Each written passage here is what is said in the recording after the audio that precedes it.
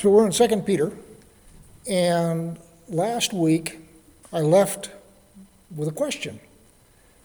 Most of this chapter is parallel to Jude. The things that are going on in both are the same. The fact that you've got people coming into the congregation that are leading people astray, and we'll get to lack of respect toward authority. We'll do that tonight. One of the things that we left with, we're talking about judgment, and I'll read it to you starting in verse 4. So I'm in 2 Peter 2:4.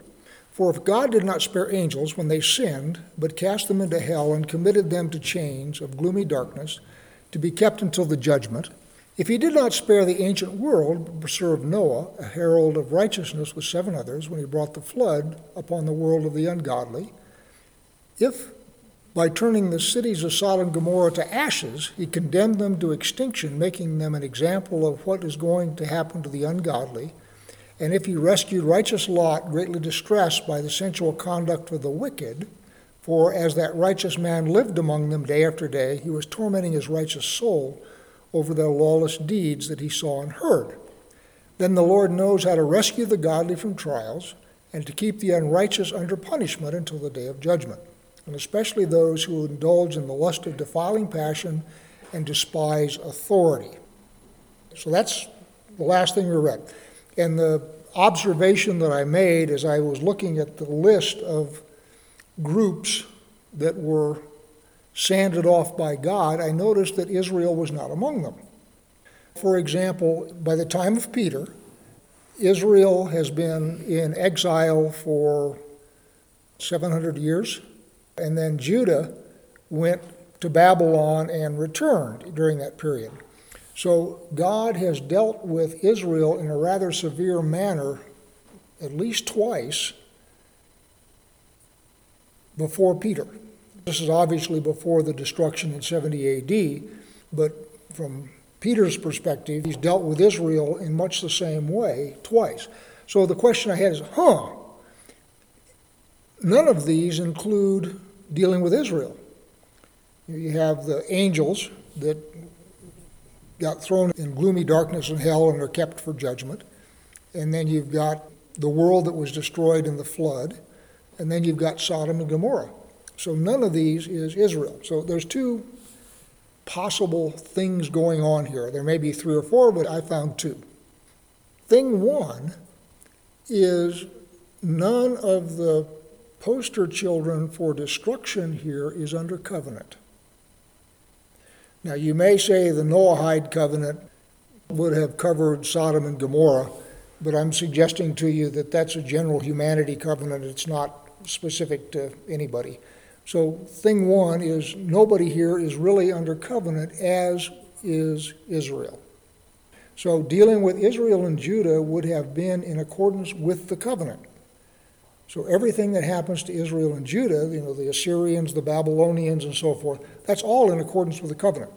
So their behavior in violating the covenant brought recompense upon them, and they got no complaint because they didn't keep up their side of the covenant, and so the penalties of the covenant kicked in.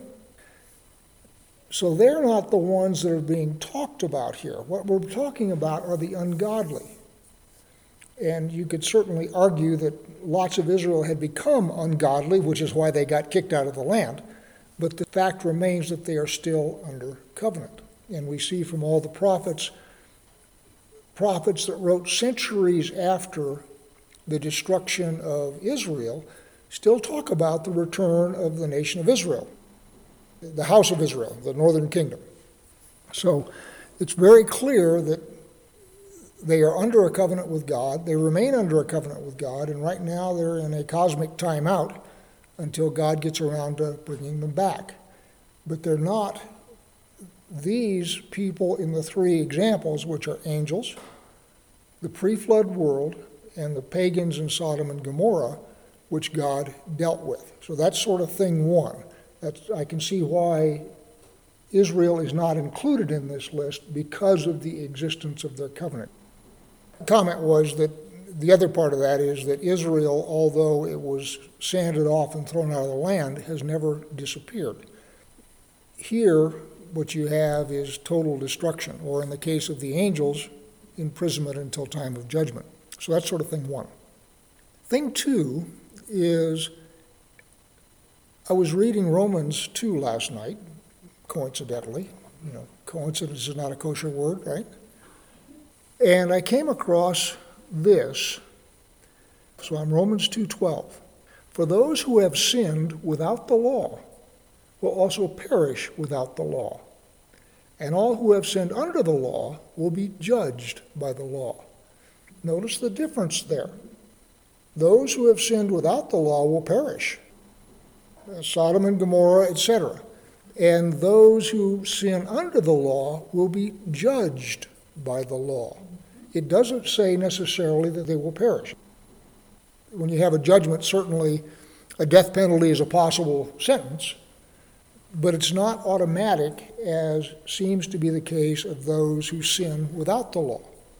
Verse 13, for it is not the hearers of the law who are righteous before God, but the doers of the law who will be justified. For when Gentiles who do not have the law by nature do what the law requires, they are a law to themselves, even though they don't have the law. They show that the work of the law is written in their hearts, while their conscience also bears witness, and their conflicting thoughts accuse them or even excuse them. On that day, according to my gospel, God judges the secrets of men by Yeshua Messiah. So Gentiles who don't have the law, who are well behaved, will be judged by Yeshua. So those who have sinned without the law perish. Those who sin with the law are judged. And then Gentiles who walk according to Torah just because they're well-behaved people will show that they have the law written on their hearts. In other words, what you can infer is that Lot was well-behaved according to the law, as some Gentiles are well-behaved according to Romans. But those who are depraved will be destroyed. Romans says it, and 2 Peter says it through his examples. Noah had good behavior in a bad environment, as did Lot. And so the point of the exercise here is, he says that the Lord knows how to rescue the godly from trials and to keep the unrighteous under punishment until the day of judgment. So God is able to separate the godly from the ungodly and deal with the ungodly. And the poster event for that, of course, is the Exodus, where God moved Israel out of the way, up to Goshen, while they dealt with Egypt. He didn't take them into the sky. He moved them out of the way, and they were still in Egypt, and God dealt with Egypt, which, by the way, is why I am not a rapture maven, because I don't see any historical precedent for it in Scripture.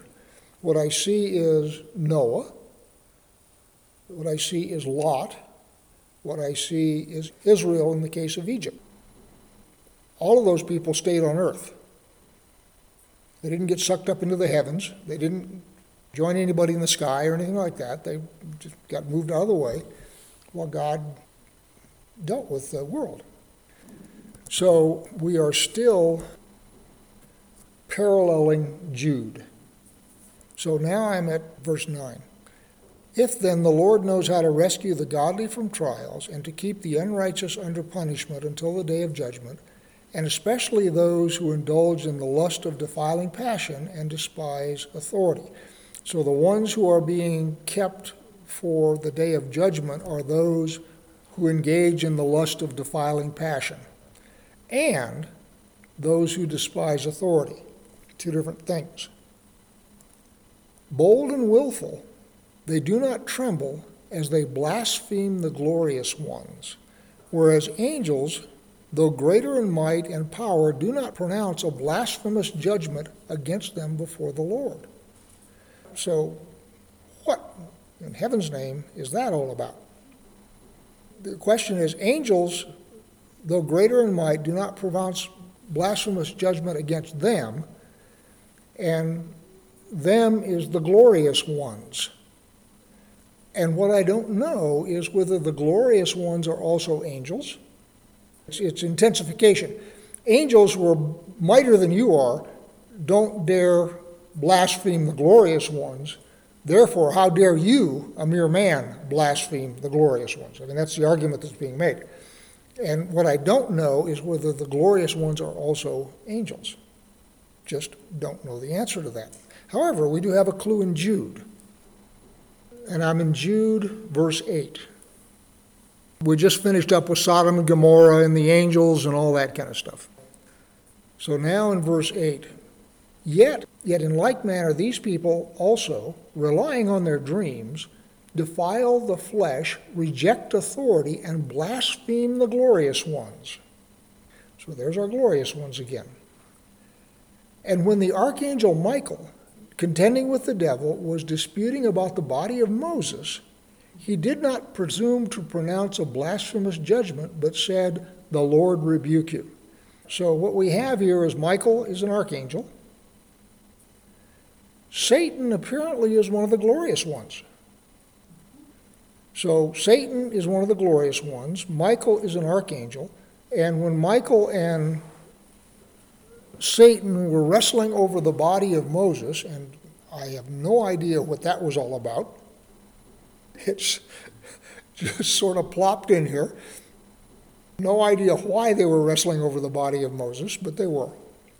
But the point is, Michael, who's an archangel, is wrestling with the devil.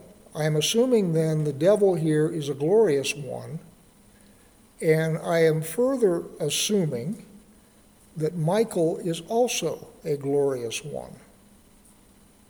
Now, why do I say that? Michael seems to be equivalent in power to Satan. Remember in the book of Daniel, where Gabriel is coming to announce the answer to Daniel's prayer, and he gets hung up for 21 days. And it's only when Michael shows up and gives him a hand that he's able to burn through the interference that the Prince of Persia is exerting on him, that he's able to. So Michael is a big deal, and Jude calls him an archangel. So I'm assuming that Michael and Satan are fairly well equivalent in the hierarchy, although all I have going for me here is Greek logic, which means I can be really wrong. The point is, both Peter and Jude are talking about people who come into the congregation and are leading people astray by false teaching and by invitations to sensuality. So what they're trying to do is sow within the body this idea that unauthorized use of the reproductive organs is somehow okay. So that's one of the main hooks in all this. Peter says that they do it out of greed, and it could be greed for money, but it could also be greed for power and influence. If you can get a cult following, you will have power and influence. But both Peter and Jude are talking about the same phenomenon, where you have people that come in to the church, synagogue, whichever, and pose as fellow believers, but what they're really trying to do is sow dissension. Off the subject, but on the subject. One of the blogs I read, Blog and Mayblog, I've talked about him before. He's a Presbyterian up in Moscow, Idaho. And somebody was writing nasty things about him. And he was reading the nasty things that were written about him and says, "This is really good." And what the guy said is that the congregation up there in Idaho is rough-hewn, tight-net, and impenetrable. And he says that is really good. Because what happens when somebody gets successful in Christianity is immediately they start attracting hangers-on that say, oh, well, we need to cut your hair a little bit different this way, and we need to set up the stage a little different this way, and we need to get this set up this way, and all that stuff. In other words, you get these hangers-on that come in to try and increase your market share, and oh, by the way, become employed in that process. And what they wind up doing is they wind up blow-drying you and packaging you to Christianity light. And so what Doug Wilson was saying was, what a great compliment this guy's just given us, is we haven't been penetrated by that group. The whole piece that he was quoting from was sort of really critical of him, but he says, that's gold. Because what that says is we are not being corrupted by these people who come in a la the ones that Jude and Peter are talking about. So taking off of Wilson, one of the things that happens when you gather a crowd is crowds of people represent power. They represent money, wealth, power, whatever. Remember when Abraham went after the kings of the east and captured them and came back?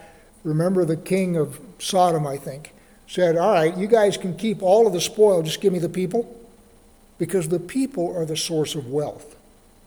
The people are the source of power. So when a church gathers a bunch of people and it starts growing, it naturally attracts people who come in simply because there is power there and influence there to be gained. And so that's one of the motivations, I believe, of these false teachers that have come in both Jude's case and Peter's case. And they may be writing to the same audience for all I know. But anyway, one of the hooks that they use, obviously, in both Jude and Peter is sensuality. But another hook that they use is power, fame. You know, our guys that say, all right, now we're going to have to blow dry your hair, and we're going to have to set up the stage this way, and we're going to have to get this kind of a band, and you can't say quite it that way, you got to tone that down a little bit. Handlers, if you will. I don't know whether you're paying attention, but Jerry Falwell has just bit the dust. And that is one of the things that happens when a ministry gets very successful. You start attracting people, and not all of the people that you attract are beneficial to you. Now, you got to have them all come in because your mission is to spread the gospel. And until they actually misbehave, they're welcome in the church because we're all sinners, right? But what winds up happening is, as I say, they exert influence and start shaping and flaking the thing. After a while, you're chasing donations, you're chasing TV ratings, you're chasing power, influence, whatever, and you cease to be preaching the gospel. So I will suggest that all of that is going on with Peter and Jude. All right, so let's see if we can get into this paragraph. So I am at verse 10 and a half, 2 Peter 2, 10 and a half. Bold and willful, they do not tremble as they blaspheme the glorious ones. Whereas angels, though greater in might and power, do not pronounce a blasphemous judgment against them before the Lord. But these, like irrational animals, creatures of instinct, born to be caught and destroyed, blaspheming about matters of which they are ignorant, will also be destroyed in their destruction, suffering wrong as the wage of their wrongdoing. They count it pleasure to revel in the daytime. They are blots and blemishes, reveling in their deceptions, while they feast with you. So notice these are people who have come into the church or the synagogue. I don't know why they're doing what they're doing, but periodically we have had people wander through this congregation. And we've asked a few of them to leave. because they come in talking about angels in a non-biblical way. They talk about angels as they would talk about spirits in Boulder, any of those kinds of things. So they are sort of Christians, but they aren't really. They're worshipers of angels, for lack of something better. And what they try and do always is they can't keep their mouth shut. We had one here for a while, and I said, all right, you can stay here, but you can't talk about that. She couldn't do it. So we finally asked her to leave. People are creatures of belief. All of us are. And if you believe in the right thing, it will come out of you. If you believe in the wrong thing, it will come out of you. But you can't hide what you actually believe for very long. And I don't know what these folks, what their problem is, that they're blaspheming the glorious one. I just don't know. I mean, just don't know the answer to that. Down to verse 14. They have eyes full of adultery, insatiable for sin. They entice unsteady souls. They have hearts trained in greed. Accursed children, forsaking the right way, they have gone astray. They have followed the way of Balaam, the son of Beor, who loved gain from wrongdoing, but was rebuked for his own transgression. A speechless donkey spoke with human voice and restrained the prophet's madness. Pause there for a minute. Balaam, you all know the story. Balaam is a prophet.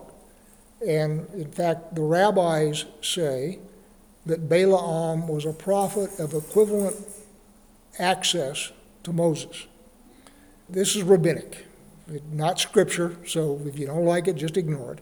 But their comment was, the Gentiles will say, if we had had Moses, we would be righteous too. And so the rabbis say, well, you did. You had Balaam, and he was equivalent, and it didn't do you any good. That's the rabbinic take on this. But the fact of the matter is, Balaam is a genuine, 100% solid platinum prophet. He talks to God by the right name, Jehovah. He receives visions from Jehovah. He receives oracles from Jehovah. In other words, he has legitimate access to Jehovah. He is not a faker. He is not somebody that is wandering around with a hair shirt saying, the end is near, put some money in my cup. So he's got real access, but he used it for personal gain and was persuaded to try and change his prophecy for gain. So you remember in the story that when the Moabites sent people to him and he says, can't do it. God says no. So they try again and he goes up and says, well, let me see if I can get a better deal here. And God says, go ahead, but only say what I'm going to say. And the whole point is he wants the money. Because God said the first time he asked the question is, no. It wasn't maybe. It wasn't not now. It wasn't maybe in a little while. It was no. But he didn't accept that answer. He assumes God's going to change his mind. So these folks, with their rotten souls, they have eyes full of adultery, insatiable for sin. They entice unsteady souls. They have hearts trained in greed, accursed children, forsaking the right way. They have gone astray. They have followed the way of Balaam, the son of Beor, who loved gain from wrongdoing. So the point is, these people are professing believers. They may even have some of the spiritual gifts, but they are using them for their own gain. One of the things about the spiritual gifts, sort of all over the place tonight, sorry about that, is spiritual gifts are given to you for the benefit of the body. They're not given to you for your benefit. So the fact that these folks may have various spiritual gifts, they are using them to their own benefit, and they are not using them to the benefit of the body. And notice they are enticing unsteady souls, which is to say, you have people that have just come into the body who are not very strong, who are not very wise, or not very learned, And again, the poster children for that are the ones who came to the Galatians, remember? Paul in Galatians, where Paul went through and told them the gospel, and then a bunch of Jews of the circumcision party came through after Paul, and they were trying to convince them that, oh, no, you got to get circumcised. And Paul says the same thing about them. What they want is power and influence over you. They don't care about your circumcision. Same thing. These are believing Messianic Jews who are trying to entice unsteady souls away from the gospel and into something else. That's the whole point of the letter to the Galatians. Peter is saying the same thing about whoever these people are who have come in to the synagogue. And remember, keep this tucked in the back of your mind. These are not Gentiles he's writing to. He's writing to Hebrews. So these are people who know the Scripture. So I'm not entirely sure what specifically they're enticing people to, but you see the same thing happening in Galatians. The comment was, maybe these people are Sunday Christians. The comment is good, though, that he's writing to Hebrews, and he's writing to Hebrews who are believers in the Messiah. And I don't know at what point the church stopped being Jewish and developed bacon breath. Because the early church, they were believers in Messiah, that was straight, but they also understood that Moses was how you behaved. I don't know that the abrogation of the law as the misreading of Paul by much of Christianity would lead you to was abroad then. Just don't know the answer to that. Yes. So they're a coherent enough group that you can address a letter to them and the letter gets preserved and the letter gets handed down to us. So they are at least that cohesive a group. I don't know whether they have a synagogue or what. The specifics of the problem are not so important as it's a problem that happens in every church throughout history. As soon as it gets successful, you get people who come in claiming to be one of you who will then lead you astray. One of the things that happens in certainly the Messianic movement, and Ray and I, when we set the thing up, were very aware of this, is Messianics love learning something new. And the world is littered with people with a 3-day pass and a briefcase who will come through your synagogue and will teach you about this new thing that they've discovered. And we decided we were not going to be a stop on the lecture circuit. We made that decision consciously. We're very, very careful about who we allow to come and speak. And you'll notice one of the things about us is we don't have very many outside speakers. That's by design. Because, again, there is a thriving Messianic lecture circuit that you can get in and you can have different people come and talk to you about their book or their new discovery or their prophetic vision or whatever it is. And we decided we didn't want to do that for that very reason. So, all the way down to 2 Peter 2:17. These are waterless springs, mist driven by a storm. For them the gloom of utter darkness has been reserved. For speaking loud boasts of folly, they entice by sensual passions of the flesh those who are barely escaping from those who live in error. Remember, one of the things we had up at the beginning here is that your pagan friends or your Hebrew friends are looking at you really strange because you don't do the stuff you used to do anymore. That's one of the things. You sort of become isolated from the culture that you are in because you don't do stuff that you used to do. So the idea is you have barely escaped from those who live in error. They promise them freedom, but they themselves are slaves of corruption.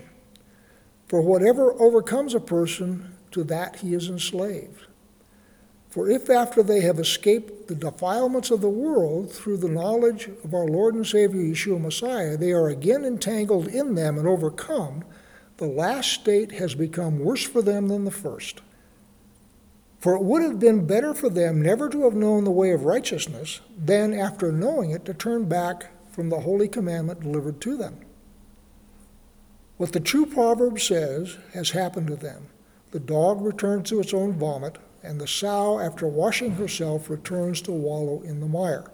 So what is obviously going on here is these are people who have been saved in the Baptist sense, which is to say they've said the sinner's prayer and been baptized, but they still feel a strong pull from the world. And one of the things about sin is sin recruits.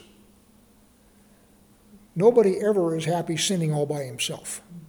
You feel much better if you have a crowd around you.